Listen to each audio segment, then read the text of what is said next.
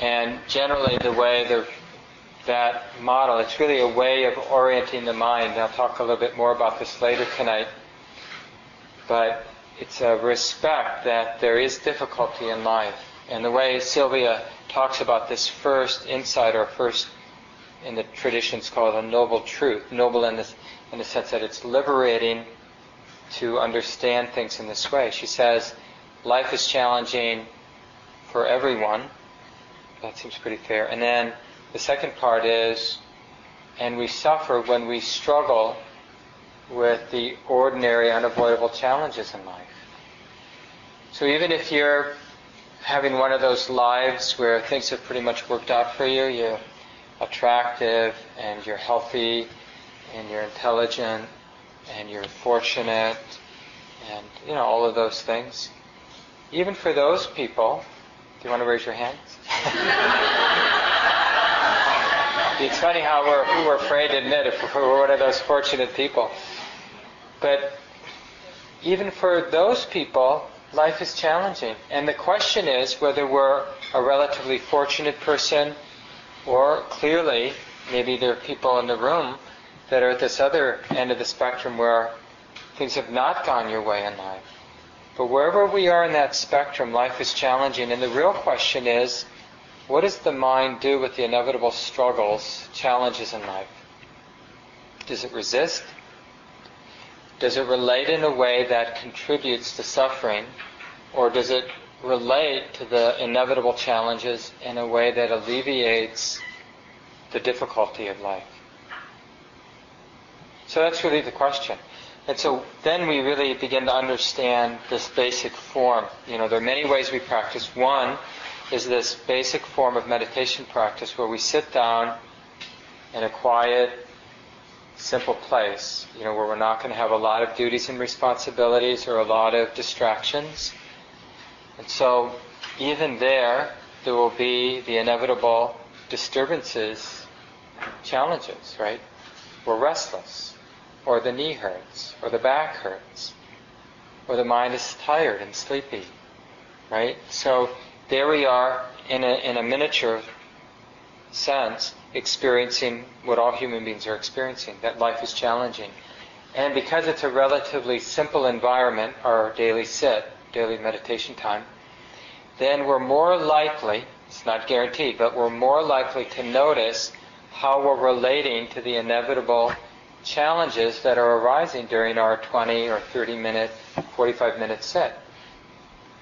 And because, we're remembering to whatever degree we are to be mindful, that's that continuity of awareness. Not just a moment of awareness, but most importantly, we're tracking how it is. So there we are sitting, tracking how it is, and an ordinary challenge arises, like a disturbing memory or a pain in the knee or interesting sound or enticing fantasy. So something arises, and whatever it is, the mind's going to relate to it in one way or another. And then because we have some semblance of mindfulness, however feeble or however powerful it might be, we're tracking and we're noticing how the mind is relating and what that sets in motion. So if we're relating to the knee pain with resistance, and then there the mind, being somewhat mindful, is tracking that, and it's noticing that resisting knee pain is itself painful. So there's the pain of the knee, which is unpleasant, and then there's the resistance to the knee pain, and that's more unpleasantness. Or a painful memory comes, and we're aware of that. We're aware of the different compulsions or impulses to react to the memory, but there's also wisdom in the mind, and wisdom recognizes, it's just a memory. It doesn't react, doesn't resist. And then the next one, we notice what an effective, wholesome way of relating to a painful memory that was. So mindfulness, because of the continuity, because mindfulness, but when we use the word mindfulness, we're really talking about a continuity of clear and relaxed awareness. And so we're really seeing this effect that life is challenging, and we're either relating to those challenges in ways that basically bind up the mind, entangle the mind, or we're relating to the inevitable challenges in ways that don't entangle the mind. And we just want to track that, because if we're tracking how we make messes for ourselves or how we avoid messes, we become more skillful. It's really that simple. And that's what this first teaching the Buddha gave after his own powerful insight. He found some friends that he had been practicing with, and he gave this talk on the Four Noble Truths, that life is challenging for everybody, and when we struggle with that challenges or resist or react, we have this dukkha, is the word he used, mental suffering. Basically, the mind is oppressing itself. It's weighing itself down. That's not what we normally think. We think that when we're suffering, it's because what you guys are doing to me, or how the world isn't delivering what I'd like the world to deliver. But the more we pay attention, we realize that the real oppression we experience is what our mind does when it experiences the ordinary challenges of life, the unavoidable challenges of life. That's the stress. Now, it doesn't mean we're not going to have challenges, because remember, those are the ordinary things of life. But there's a lot of place for skill in how the mind relates to challenges. And we can learn this in such a microscopic way.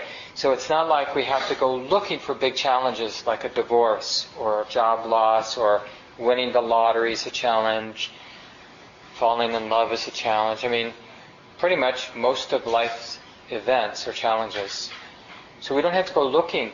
When just in our ordinary sit, how we deal with just ordinary knee pain, ordinary back pain, ordinary experiences of calm. So it's not just the difficult experience, it's also the pleasant.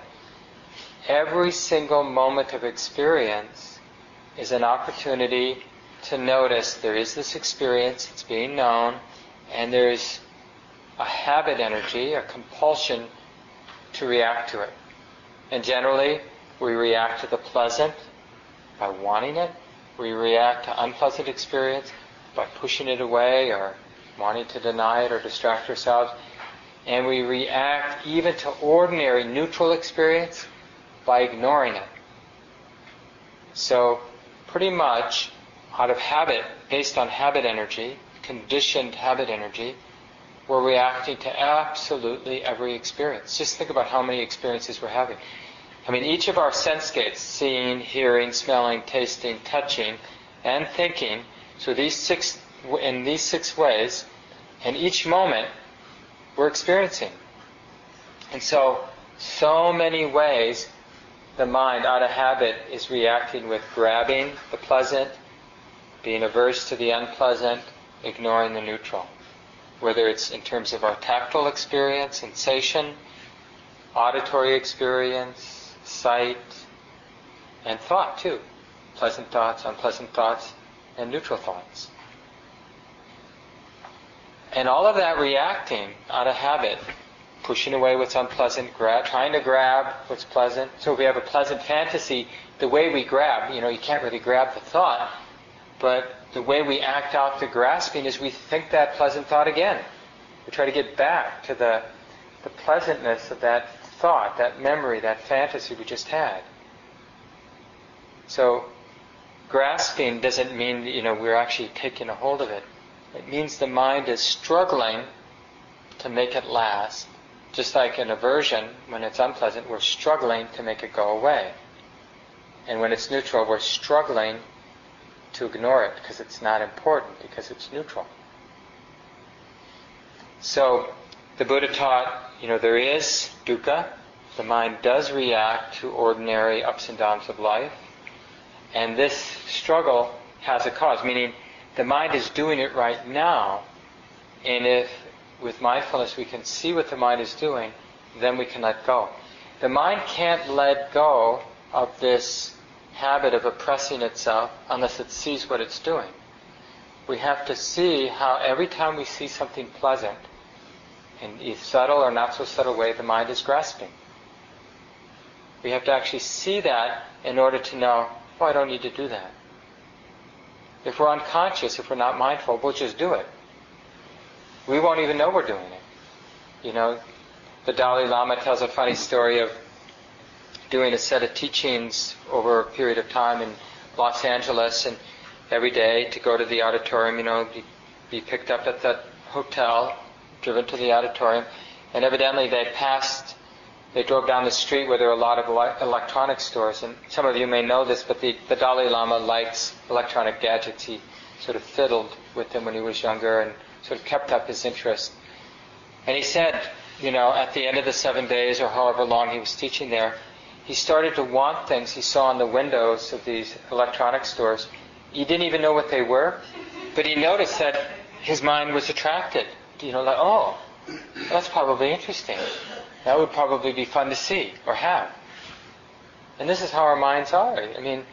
We can be afraid of things that don't exist. We can want things that we don't even know what they are. And we ignore so much of our lived experience. Just think about how much of today, in terms of what you saw, what you heard, what you felt tactily in the body, what you thought, what you smelled and tasted, you weren't there for because you thought it was ordinary. Like how much, for example, of all the things we ate today, how many of those moments of tasting were we actually there? Not too many.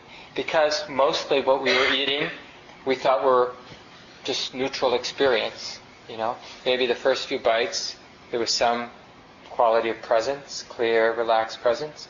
But then, okay, spaghetti, I know this. The mind thinks it knows it, decides it's ordinary, and decides it can do something else. We can plan our vacation, we can worry about something that happened earlier in the day.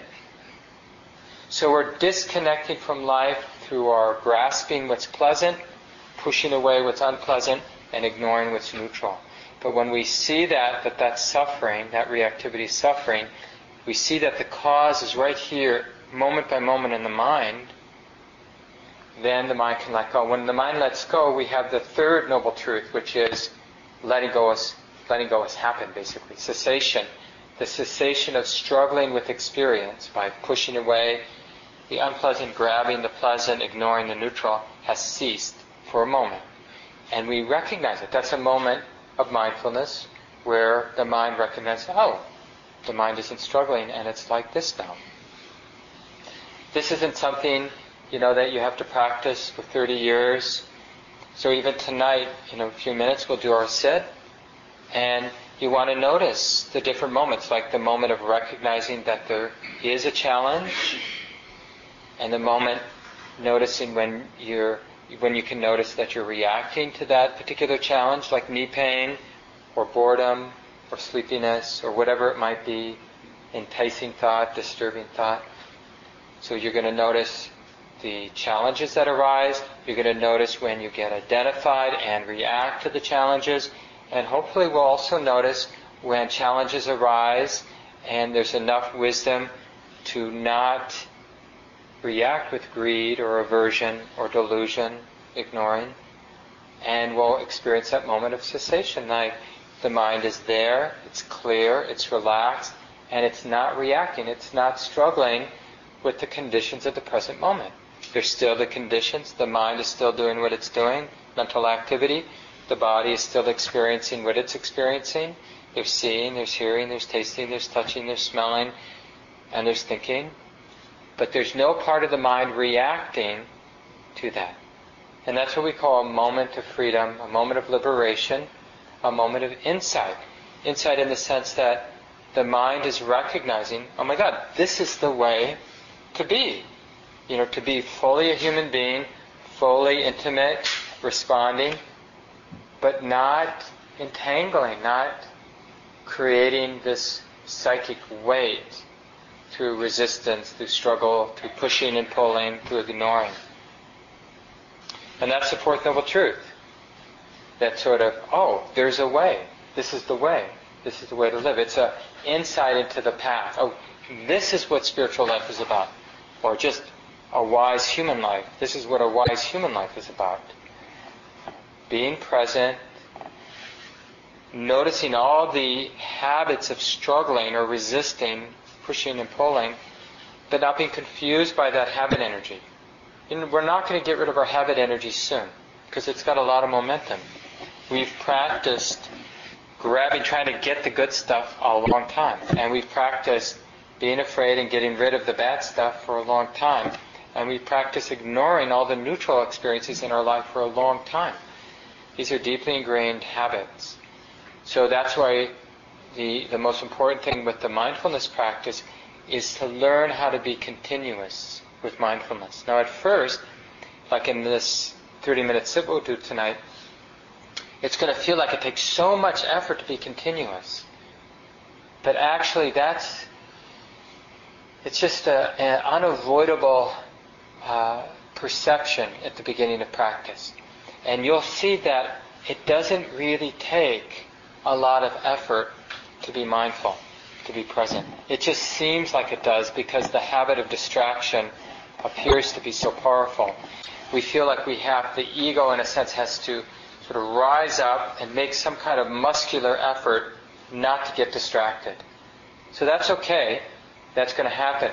But you'll see that the effort to be mindful is really the effort not to forget. It's like we're not forgetting, we're not forgetting, we're not forgetting, we're not forgetting. It's like when we watch a movie. Do you have to make effort not to forget what's going on? As long as they're not obvious distractions. Well, our life is very much like a movie,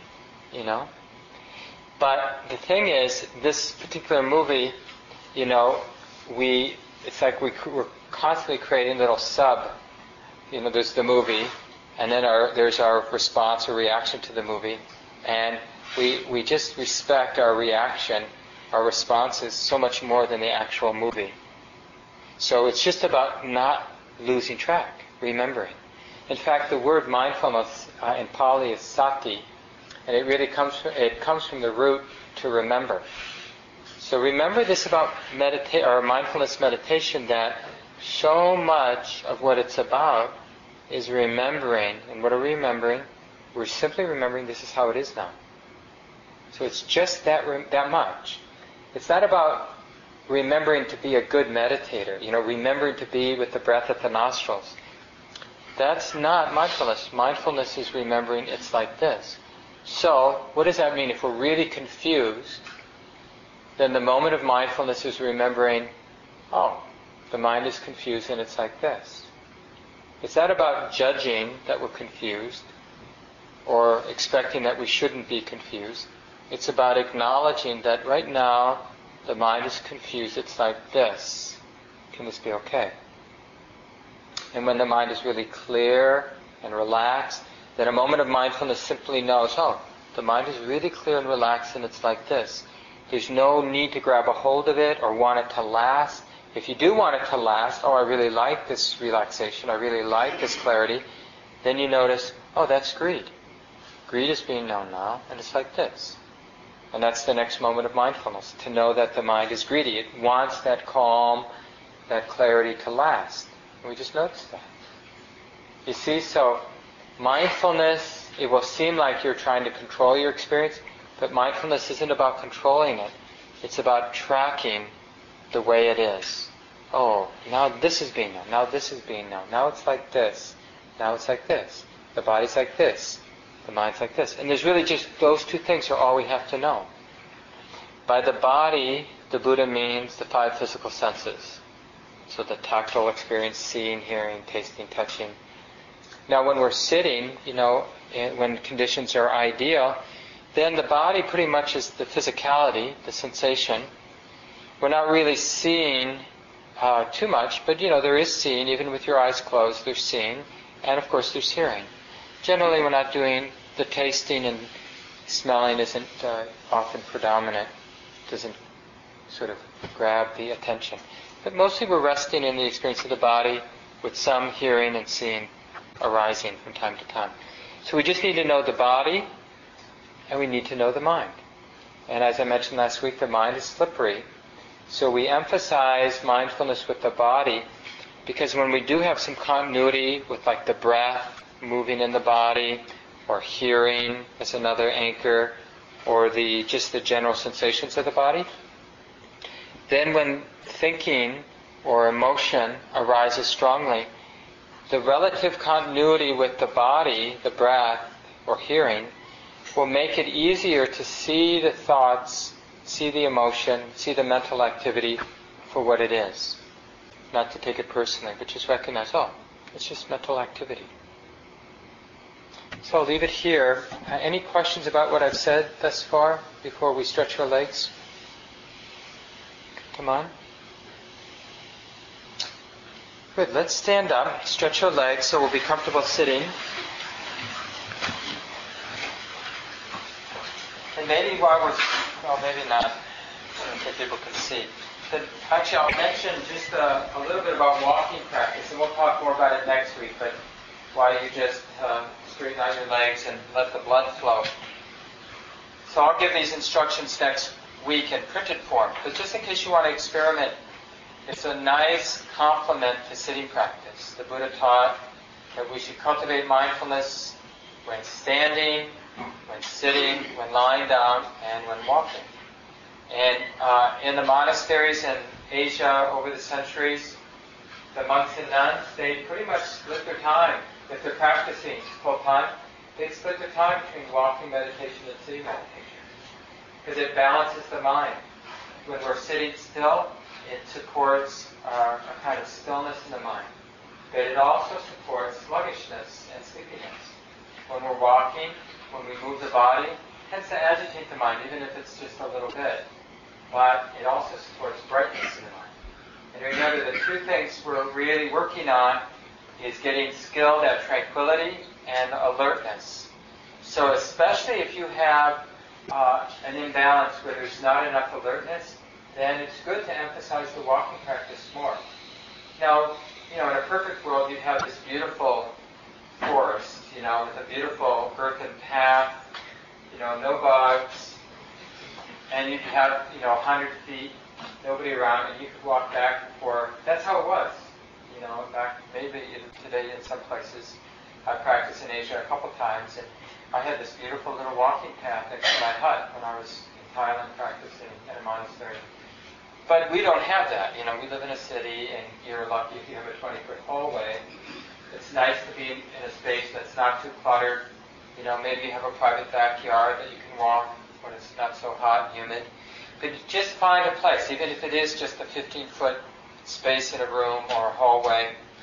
Take away some of the clutter. So then you have a spot, then just stand at one end and just know that you're standing, right? That's what mindfulness is. You just know it's like this. So in the most visceral sense, you just feel the feet making contact with the floor. You feel the muscles in the legs doing what they do. So you might just take a few seconds, and then you just begin to walk. Now, if you had a nice length, you could just start walking at a pace that supports mindfulness. But when you have a short space, you can't walk at a normal pace because you crash into the wall, So you have to slow it down. That's okay. Just do what you have to do. And you're just noticing, so instead of the breath being your anchor, for example, you're lifting, moving, and placing of the foot is your anchor. Now the mind, like it does when you're sitting, it's going to wander from time to time, or a lot of the time. And that's not a problem. It's just an opportunity to learn. Remember, we're cultivating mindfulness. We're not cultivating control of the mind. Only be with the sensations in the feet. Only be with the breath. Only be with hearing. It's about when we're aware of the lifting and the moving and the placing of each step, then we know that. When the mind is thinking about tomorrow, we know that that's happening. Without being seduced, without being lost in the thought, there's a sense of space, wise space, that understands, oh, the mind is thinking this. It's like this. It's just thinking. The mind is just doing what the mind does. It thinks. So we're normalizing the thinking without getting lost in the content. So when you notice that thinking's happening, you don't have to pay a lot of attention to the content of that thought. You're in a sense standing back, and so the content of the particular thought doesn't matter. But that the mind is thinking, that's what you want to recognize. You get the difference? Oh, the mind is thinking. And it's okay if you know the particular tone. Oh, judging. or complaining mind, or wondering mind, fantasizing mind. Oh, it's like this. So that's going to happen with walking just like sitting. So you don't need me really to demonstrate walking, but I'll do it anyway. So there's lifting. Now if you're walking fast, you won't notice much more than stepping, stepping, stepping, stepping. And then if you want to use a mental note, then just use something like stepping, stepping, or placing, placing, or left, right, left, right. But when you're walking more slowly, then you can note more, because it would just be more obvious. So you can note lifting, placing, lifting, placing. And if you're using that mental noting, then you want, when you're repeating or making the note in your mind, you want it to connect with the actual experience. So the mental note, lifting, placing, isn't important. It's the mind's connecting with the visceral experience, and the mental note is aiming the mind to that. Just like if you note your in and out of the breath, every time you use the word in, it's like you're aiming your mind right to the sensations of the breath touching the nostrils going in, or right to the experience of the belly rising and then falling. Right? So mental noting is thinking. It's a form of thinking, right? A simple form of thinking that directs the mind to the present moment. If your mental noting sends your mind toward more thinking, that's not useful. So use mental noting. It's just a skillful means. You can keep it in your back pocket. You can use it. Some people use it a lot. Some people never use it. But you can name, literally in your mind, like you're whispering to yourself at the back of your mind. You can name your experience if you need that help to aim your attention to whatever it is that's predominant. Whether it's the particular anchor, like in walking, it's the lifting and placing, or in sitting practice, it's either the breath at the nostrils, the breath in the belly, or some people work with hearing, some people work with the sensations of the body. So even though you don't have the written instructions, just experiment with walking practice. And remember, it's just about being mindful. And just have the intention not to be mindful walking for 20 minutes, but walking from the beginning of your lane to the end of your lane. So there's a real emphasis in this style of practice to have a lane, because then, like if you're walking around Lake Calhoun, you may be mindful for 10 steps, but then you get distracted, and you won't realize it until you get around the lake, and you're getting in your car, and you realize, oh, this is supposed to be walking meditation practice. But if you have a lane, every 20 seconds, at the end of the lane, you'll be standing there, and you realize, oh yeah, this is not just walking, I'm doing walking meditation practice. And you realize that the mind was wandering, you get a chance to start over again. Okay, stopping, and you can note that. Okay, just stopping, standing, turning, you turn yourself around, and you notice I'm standing, and then you start again. And so each end of the walking path is just a chance to come back to the present moment. So this in some ways is an advantage of walking over sitting, because you know, I'm sure, have discovered if you did your homework and try to sit every day, you can go for long periods of time. And you can even be quite still and composed in your posture. You can be completely lost in thought, doing this, doing that, or even unconscious, asleep. So walking has the advantage of supporting more alertness because we're moving the body. But it can also stimulate thinking. So there's always going to be pluses and minuses. So let's sit down and we'll have about a 25-minute sit together. Do your best to compose the body, finding some stability as best you can.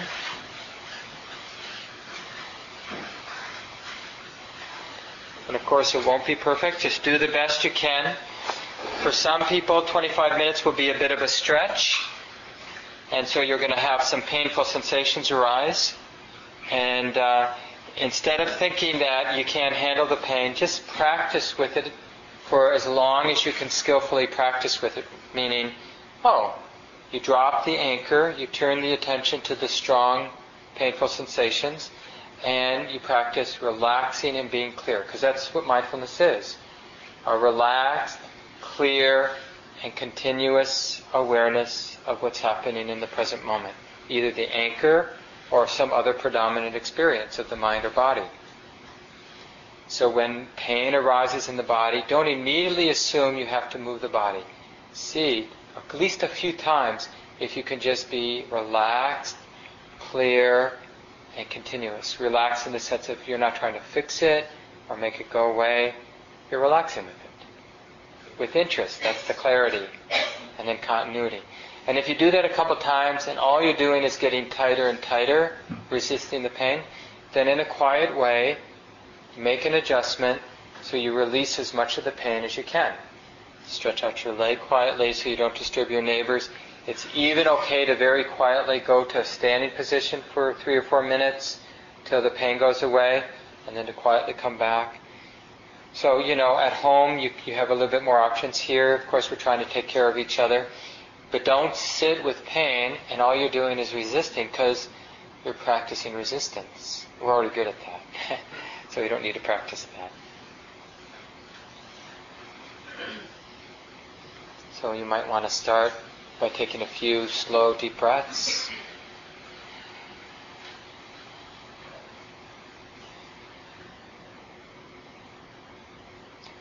Take your time to fill and empty the lungs.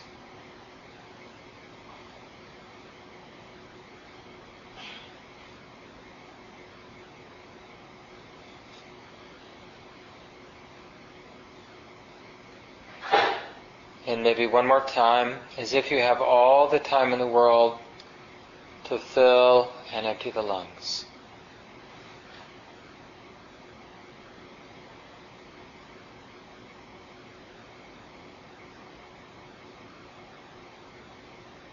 And whenever you're done, you can allow the breath to continue on its own, knowing that the body can breathe without anybody needing to control it. And we'll receive the sound of the bell.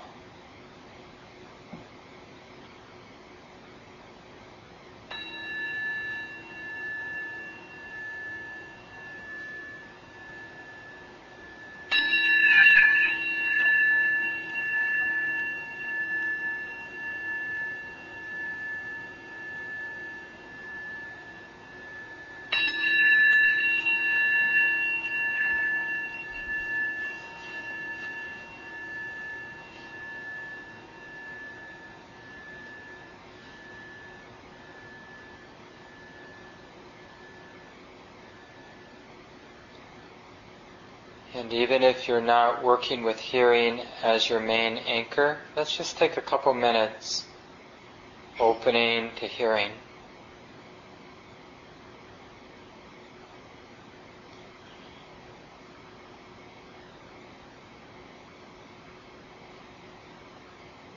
Mindfulness is a clear, alert, relaxed, and continuous attention.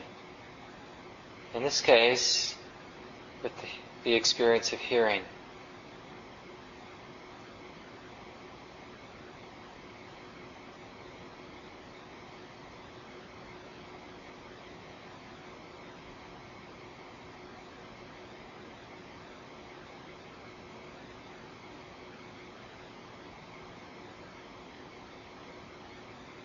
Aware, knowing both the very subtle sounds and all the obvious, clear sounds.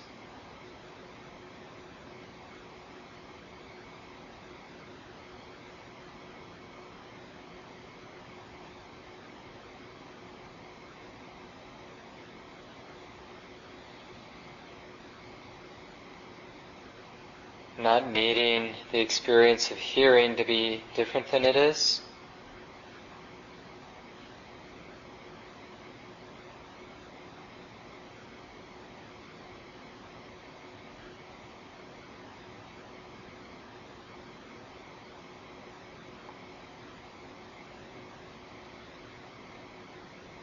And then you can either continue working with hearing as your primary anchor, or moving on, bring the same spacious, receptive awareness now to the body, beginning by feeling the whole body just sitting, the body as it actually is now.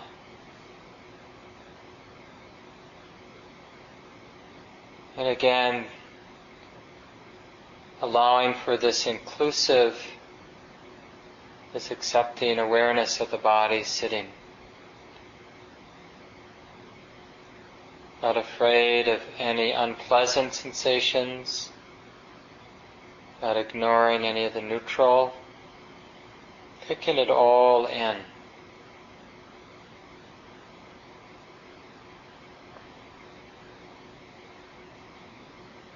And perhaps noticing how alive the experience of the body is with change.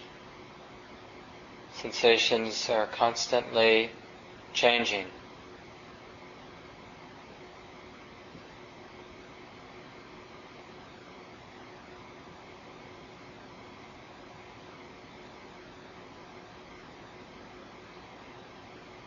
And as the mind is aware of the body, also noticing those habits to want to control or fix or get rid of or hold on. Just notice all that, and notice how they're always extra, always stressful, those habits. We may not be able to stop them, but we can recognize with mindfulness that they're unwholesome, unnecessary.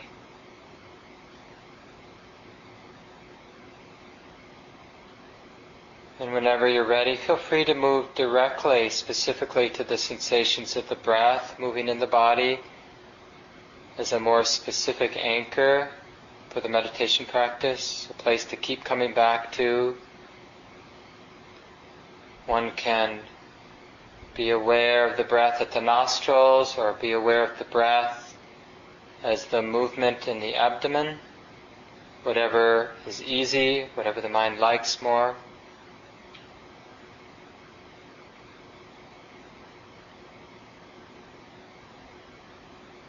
And remember, it's okay to use a meditation phrase or meditation word. For example, if you're feeling the breath at the nostrils, you can repeat the words in, out, with the in and out breath, or rising and falling if you're aware of the breath at the belly. Or any words that support the continuity of mindfulness with things as they are.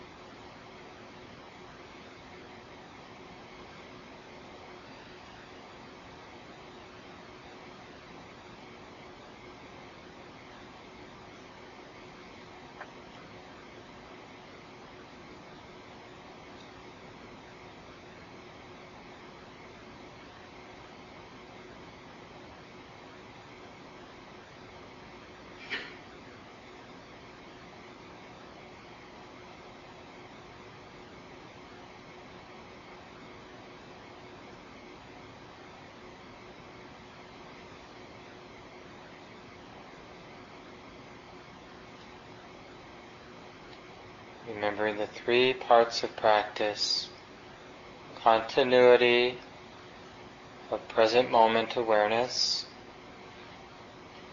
This is the bright, interested, alert aspect of the practice. The second is relaxation. So we're remembering that continuity of mindfulness does not require tension.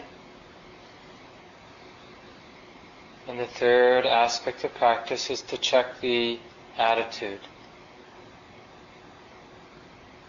Is the mind struggling to control or fix? Is the mind accepting things as they are?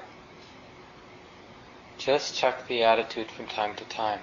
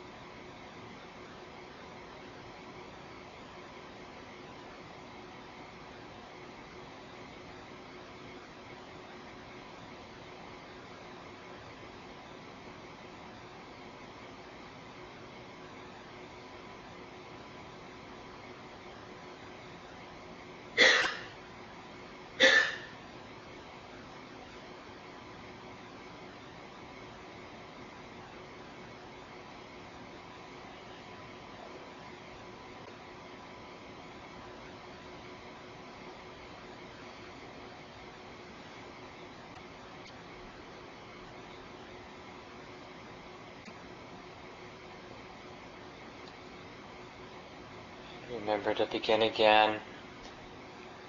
No need to judge. No need to figure out whether you're a good or a bad meditator. Just begin again. The easiest way to begin again is to simply recognize that the body's sitting. In a direct way, feel the body sitting. Whether it's pleasant or unpleasant, open, be aware that the body, sitting body, is like this. And then when you can, bring the attention to the anchor that you're working with, connecting and sustaining attention.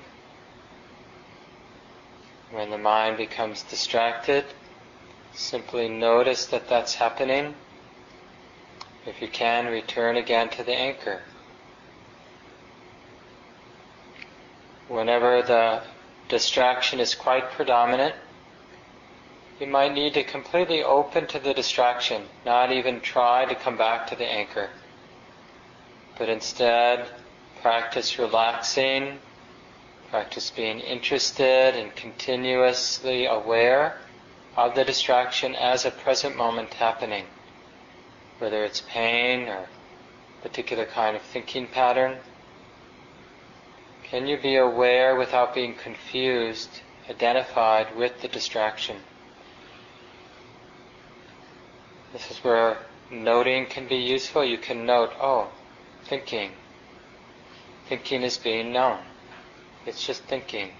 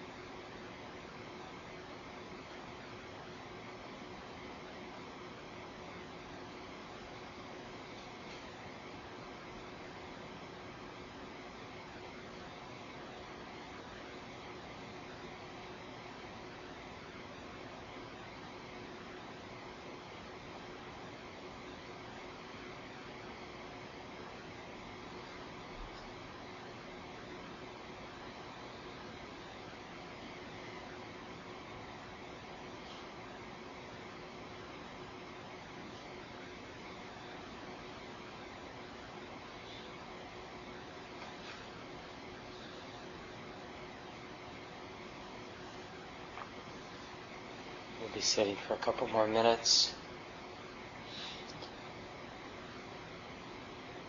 Remembering this attitude, this possible attitude of complete acceptance. Of course, we can't force it, but we can, in a sense, be inspired by this possibility of the mind being clear and relaxed and accepting.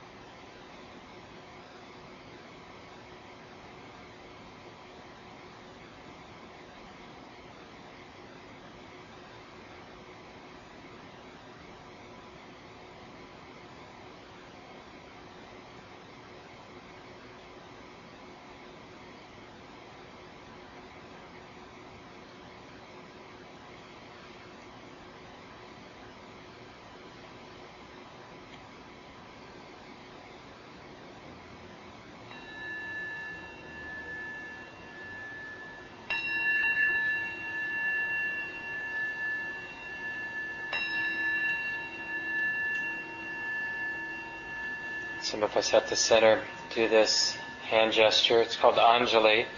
Just put your hands together and your forehead down toward the tops of the fingers.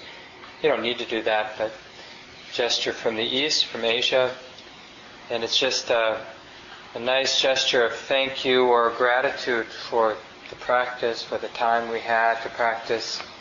So in the privacy, when you're all alone, you can just experiment, see if that's a gesture you want to incorporate into your practice. So feel free to stretch out your legs. Would you mind turning the lights, the top two, about halfway up?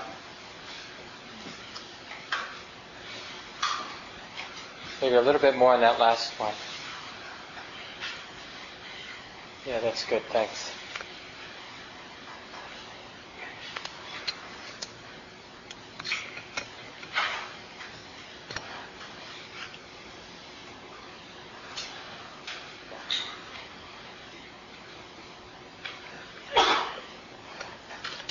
I mentioned last week that a lot of good instruction comes out when people share from their practice. So almost every week, if we have time, we'll take 15 or 20 minutes and a chance for people to ask questions and also to share a little bit about what you're noticing, what's challenging when you try to apply the instructions, what seems to work well. And again, questions about any of the instructions I've given you. And it's nice to say your name too. So if there are any questions now, this would be a good time. Oh, was this it? Yeah. Michelle, especially last week and a couple times while I was practicing I felt it as I was kind of nodding off a little bit. Mm-hmm. I'm not sure if that means that I'm not anchored. Yeah. Yeah. I'm very energetic after practice. Uh-huh. So it's interesting, isn't it? So Michelle was saying that she nodded off both this time and last week. And did you practice at home? Did you get a chance to practice at home? Did you notice it there as well? So it's kind of the time of day. Practice in the evening. So this is a common occurrence. Generally we're oppressed, we're overwhelmed in our practice in two ways: sleepiness and restlessness, right? So the two energetic imbalances. And the Buddha talked about the 5 hindrances to concentration, or this unification of the mind. So normally our mind is scattered and the energy of the mind dissipated. And the practice of meditation, and then more generally just being more mindful in life, it's really a way of collecting, unifying the energy of the mind in the present moment. And so, two of the main challenges to that work of unifying the mind, bringing the mind together in the present moment: restlessness and dullness. Now, when we get pretty good at taking the attention and directing it toward our primary anchor, like the sensations of the breath at the nostrils, or the belly, or hearing, or the feeling, sensations of the whole body, when we get pretty good at, disciplined, picking up the attention and bringing it to the primary object, and picking the attention up and bringing it to the primary object, it wanders, we bring it, and and getting some continuity with that primary object, things begin to settle down. Because to a large degree, the feeling of being awake arises because the mind is agitated by what we're worried about and what we're excited about, and that's all of a sudden we're having the mind do something really simple like feel the in-breath, feel the out-breath. Well, compared to thinking about losing your job, it's not very agitating. And it's like we've become dependent on fear and greed to keep the mind awake. And when the mind experiences simple experience, neutral and simple experience, it just assumes it's okay to go to sleep. And it does. Now, it could be that you're sleep deprived, in which case the answer is very simple. You don't get more sleep. But even people who are quite skilled at meditation and who aren't sleep deprived, this is a very tenacious obstacle to meditation practice, because we have to overcome a very strong habit in the mind that thinks when things are simple, it's okay to go unconscious. So how do we counteract that? You have to find a way to be interested in the next in-breath, the middle of that next in-breath, all the way to the very end of the in-breath, and even interested in that little gap before the beginning of the out-breath. You're interested in that. So that's the alertness. So remember, there are three things. There's the alertness or the continuity. It's the alertness that allows for the continuity. If we're not interested, we're not going to have a continuity of awareness. We're going to be interested in just one moment, and then we're going to think, this is boring, and we either could create or find something that for at least a moment seems interesting, and then another. But mostly we're bouncing it around. That's why the mind is so scattered. So we're training with an ordinary thing like the breath, not to put ourselves asleep, but to learn how to both tranquilize, but also how to find a way to be interested in the present moment, even when the present moment is neutral or simple. It is possible to be really interested in what's simple. Like we see an ant, it's just an ant. But there are people, really intelligent people, who spend 40 years studying ants, or studying wood, or, things that we would never look twice at. And they're fascinated, and they're very alert, So this is our breath. This is relevant. But we have to cultivate that kind of interest. So first, make sure you're getting enough sleep, and then when you're starting to get that nod, which is very common, so be forgiving, then see what you can do to energize the mind. How can you invite more interest into the mind? Not in an aggressive way. What can you do to increase the alertness and the continuity? Yeah, thanks, Michelle. Did you have a question? Maybe a little louder. Just a follow-up on this. Mm-hmm. Because instead of choosing breath, I was choosing hearing. Mm-hmm. And I have this more in the evening at the center because I hear the monotony of fans and some other things. Ants would actually be more interesting because it's drowning in motion, right? So how does one handle that when the thing that you're hearing is a man-made, monotonous sound? Mm-hmm. Well, it sounds like it's unpleasant to you, so... Huh? Well, what is it about the sound that makes you sleepy? Is it the sound, or is it the mind thinking it's not important? I don't know. Well, that's something to get interested in. It's like because, if you should sit up in front of the group, and then then you'd be awake. It isn't the sound of the fan. It's kind of what we're taking the moment to be. And so whenever the mind thinks there's nothing I have to do, it's going to go unconscious. I mean, look at your cat, if you have a cat. Or that's what animals basically do. They're alert when there's a reason to be alert, and when there's no reason to be alert, they take time to catch up on their sleep. So that's why it's a practice. We're learning how to be both tranquil and alert at the same time. That's what we really want. And to learn that, we could go to the Mall of America and watch people, but that would be so agitating, we wouldn't get the tranquility that's needed to see clearly. So generally, the way we begin the practice is we go to neutral places. Like traditionally, you'd go to a quiet woods. You'd sit under a tree, or quiet hut, or quiet hall that's nothing too agitating going on. And so It has random hearing in it, okay, whereas this has less. Yeah, so the sounds are more monotonous, or they're sort of like background sounds. But you can either not like them, or you can appreciate how soothing those sounds actually are. Just like the sound of the wind through trees, or the sound of water.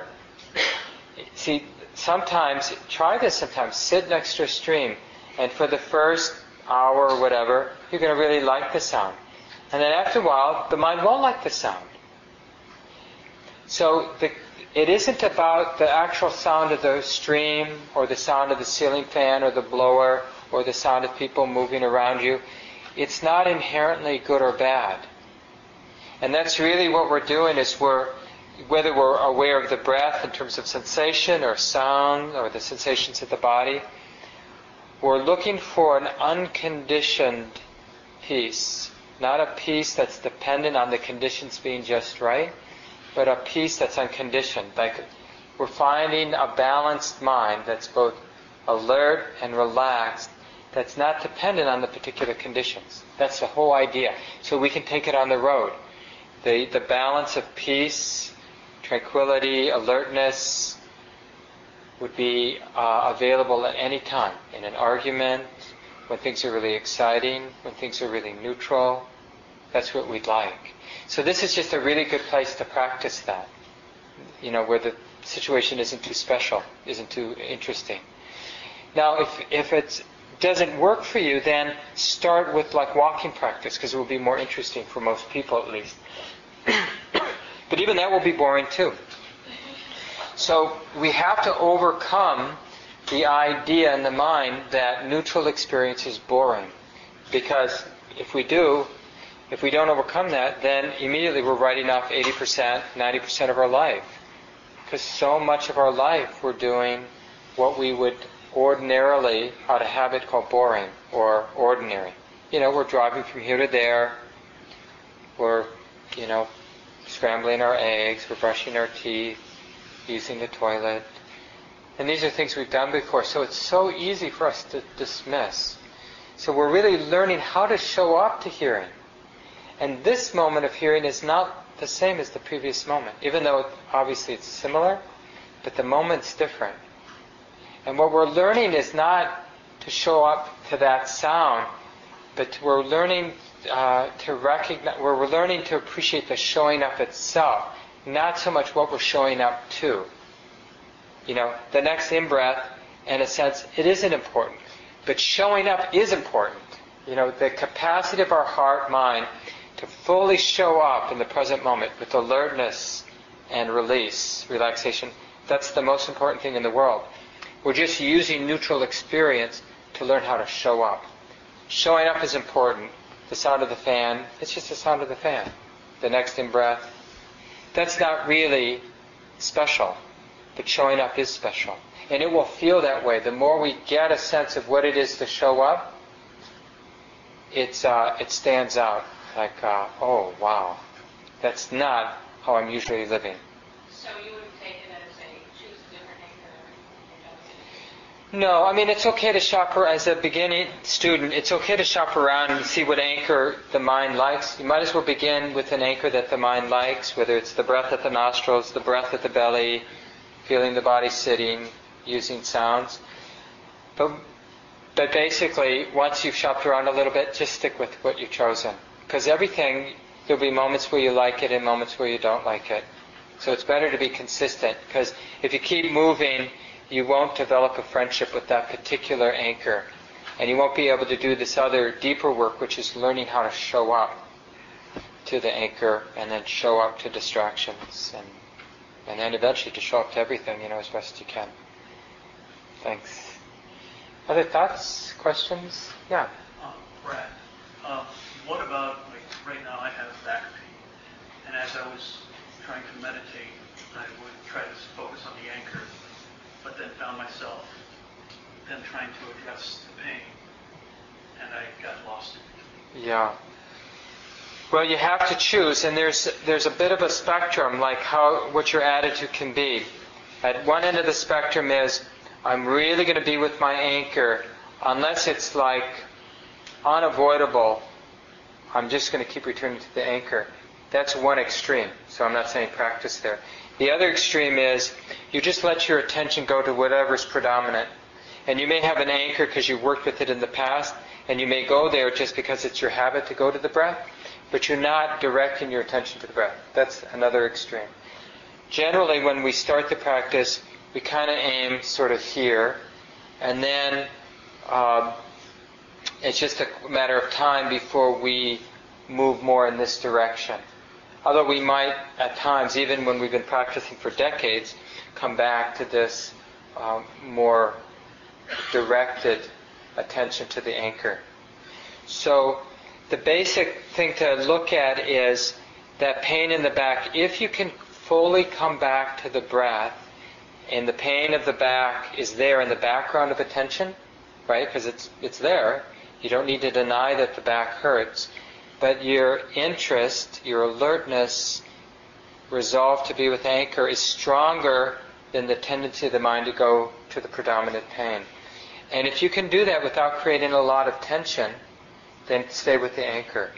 But if staying with the anchor means you have to repress the tendency to want to turn the attention, or for the attention to go to the pain in the back, then let the attention go to the pain in the back. Basically, it's not so much, I'm actually talking about it the wrong way, because it's not so much we take the attention from here and put it in the back. The awareness is here, and what we're doing is we're learning to feel or to know the in-breath right here in the middle of awareness.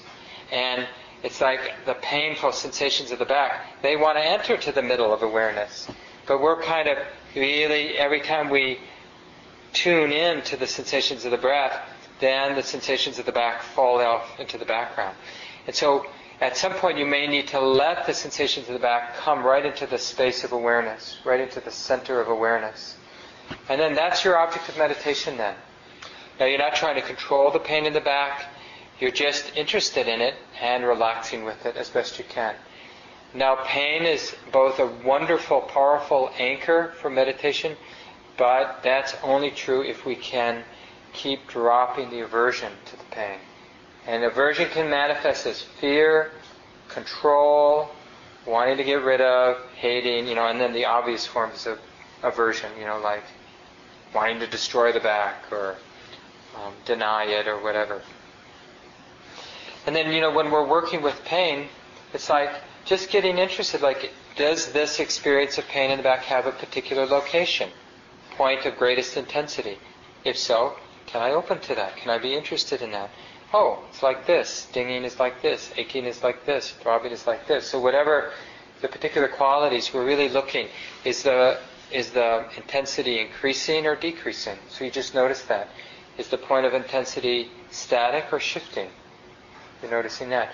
Is the mind responding or reacting to the pain in any way? Oh yeah. Is it aversion? Yeah. Okay, let's look at that. So you're just working with the pain in the back and all the associated emotions and mental responses to the pain in the back. And you can just keep working with that unless you're reinforcing aversion. Like the aversion is really dominating the mind. Then skillfully change your focus, because all you're doing is reinforcing aversion. So go to something neutral or even something pleasant, or bring to mind loving kindness. Oh, it's not easy being a human being. I really care about having a body. My mom and dad, they have a body. It's not easy for them to have a body either. So now you're doing some skillful thinking, but you're preventing yourself from just spinning with aversion, reacting, entangling the mind with more aversion. And we'll talk about the loving kindness practice week 5 more specifically. Is it Brad, you said? Yeah, thanks, Brad. Yeah, do you have a thought? And then we'll go here. I get into a state that is my anchor is sound. Your mind what?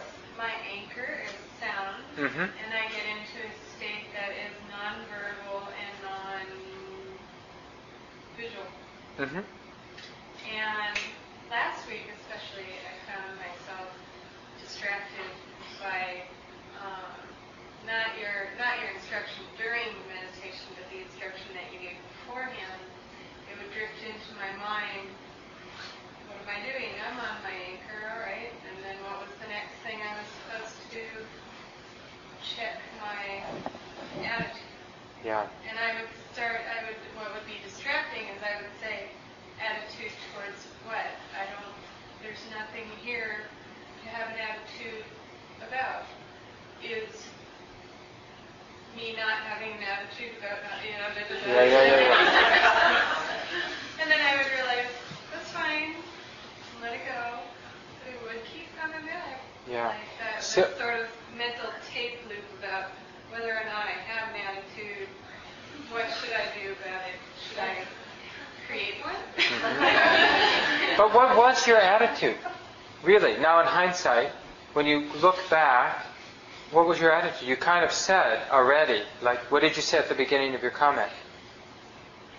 You said, you kind of implied that things are pretty still, pretty quiet, right? Is that true? So there the attitude is maybe the mind is relaxed, the mind is accepting, the mind is calm. So checking the attitude means just knowing how the mind is relating. And so when the mind is relating to the present moment in a really skillful, wholesome way, you just know that. So it's really, this is interesting, like, because some of us have been conditioned, it's our habit to be a Girl Scout or a Boy Scout and do it right, and Mark gave instructions. But the important thing is to become independent. So whatever I say or whatever you read, you don't want to be dependent on the words. You want to be dependent on your own understanding of what's the point. The point is for the mind to become unified in the present moment. And that unification we describe as an alertness, a brightness, an energetic quality of the mind, and a release of the mind too. Both the energy, the brightness, and the release. And the attitude is wholesome, meaning the mind is relating in a way that isn't agitating, isn't setting emotion tension. So that's how we're doing.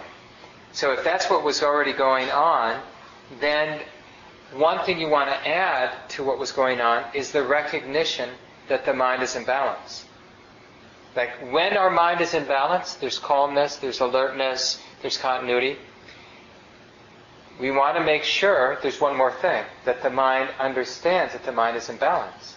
In the same way, when our mind is out of balance, and we're struggling, or we're judging, reacting, dull, hyper, we want to know that. However it might be out of balance, we want to recognize that.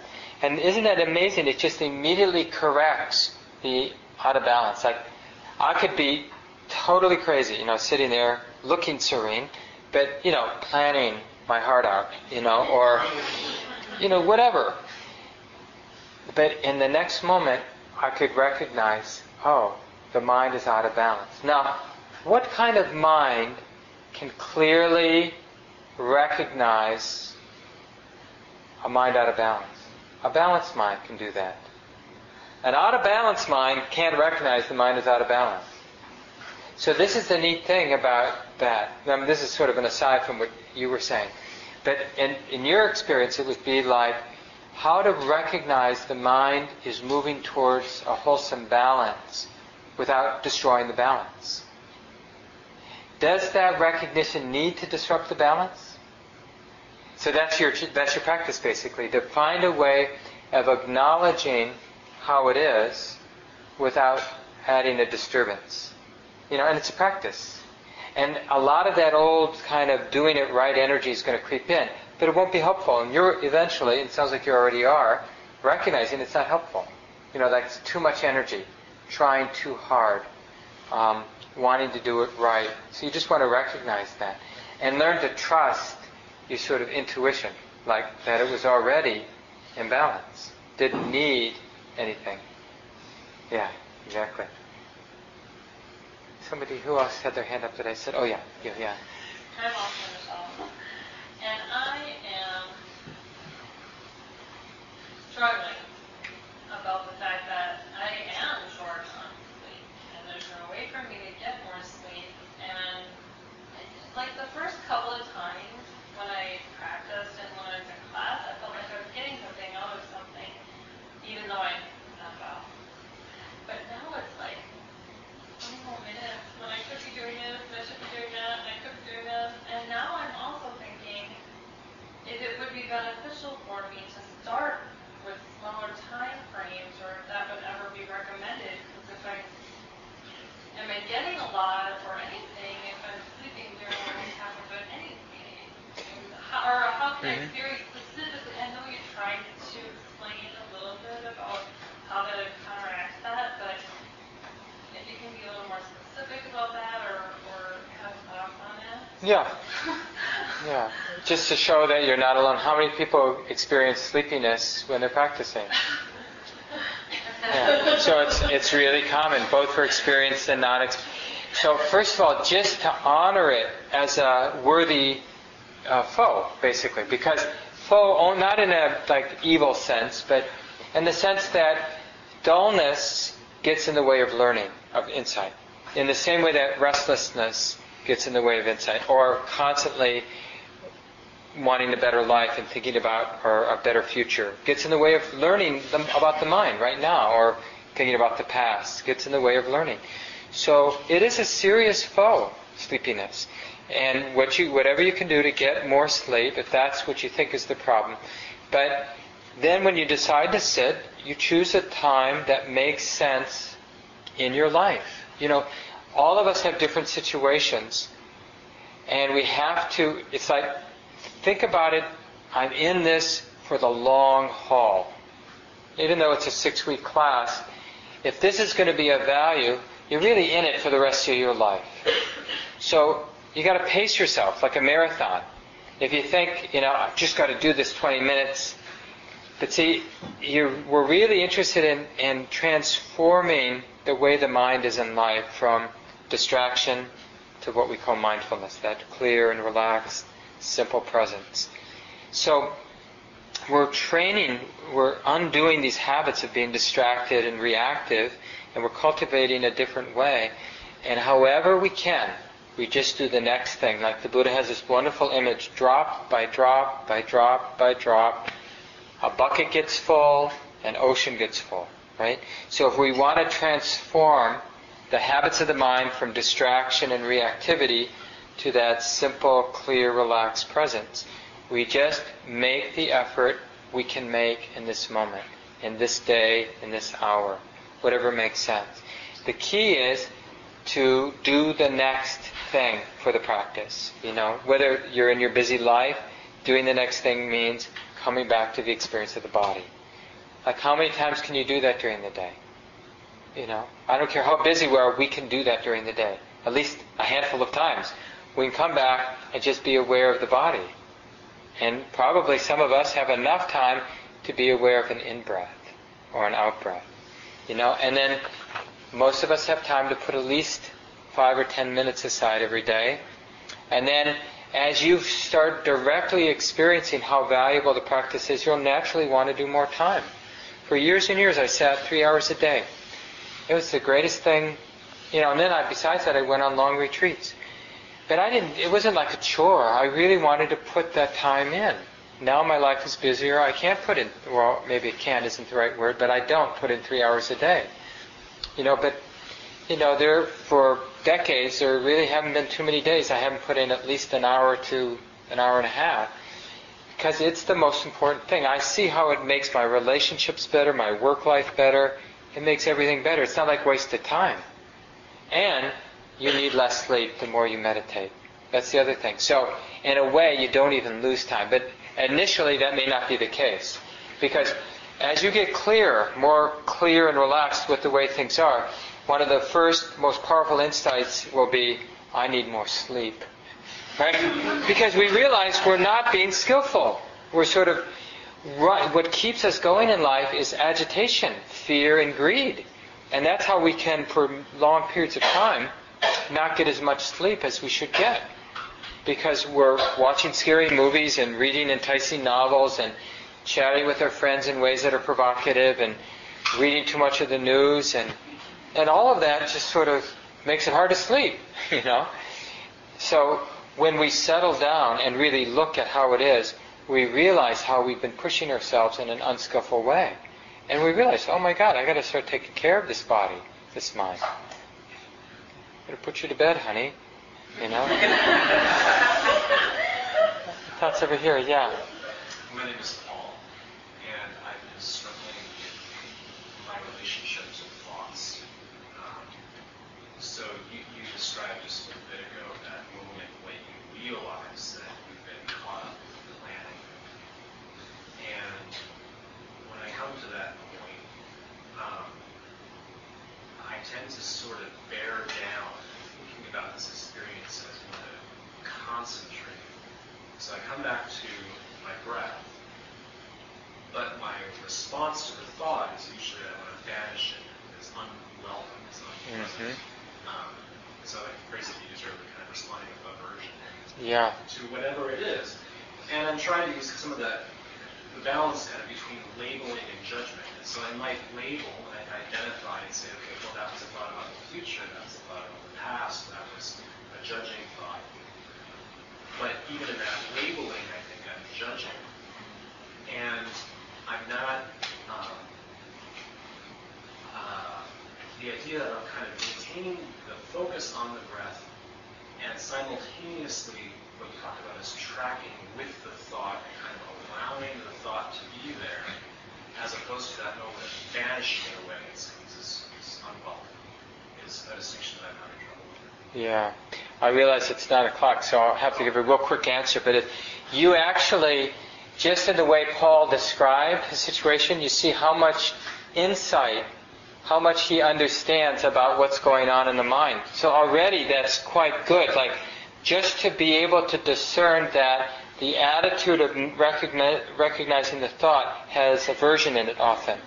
And then just the way you talked, you implied that and wasn't useful, maybe counterproductive even. So that's a lot of insight, like just how we relate to thoughts, and maybe it's uncovering a deeper pattern, which is, I'm going to use this sort of willful, controlling energy to do this practice. And we'll fall on our face over and over and over again because it doesn't work with this practice. But we have to fall on our face a couple, maybe 20,000 times before we really get that struggling, even if it looks like meditation, is still struggling. And it's stressful. And it doesn't work. So I would just keep doing what you're doing. Try noting it, and if you note it with aversion, with aggression, you'll feel that that's not helping. And ignoring it, that doesn't help. So how can you be with the breath, which, once we're really intimate with the breath, we're going to be intimate with everything. You can't be really sensitive with one thing without being sensitive to everything. That's the great thing about using an anchor. It's not about getting really focused on the breath. It's about opening to everything. And the breath is just the vehicle to begin to uncover the sensitivity. So you're going to start noticing everything, in a sense, in living color. And then you'll notice the habits of treating your experience with aversion, with greed, with ignoring. And you'll see that's not the way. And a new way will come. You can give it a word. You could say it's equanimity or wisdom or peace. But the key is to actually see how you can be inclusive, allowing things to be the way that they are without controlling. And it has the flavor. The Buddha says, I'll just leave you with this. that the practice has one flavor, unforgettable flavor. It's the flavor of freedom or liberation. One taste. And so this is what, even as for people who are brand new, even now you can just get a sense in a few moments of your sit or during your daily life that when you have some mindfulness, you're going to start detecting this flavor of freedom. Like, oh, it's really possible to be radically open and free. Oh my God. How come it took me so long? That was the flavor I had. It's like, how could I be? I was like 23 or 4 when I discovered meditation, the Buddhist teaching. And it just like was this thing, like, how could I be this old and have missed this for so long? And it was like all of a sudden I heard about meditation all around me. It was always there, in articles and friends practicing, but I'd never registered. Now it was like everywhere. So it's just interesting how it is. Have a good week. Remember, next Tuesday you may not want to come back, but try to come back anyway. If you have a moment to bring the chairs down, that would be great. To the right and to the right once you get down the stairs. And if you didn't get the handout last week, they're up front.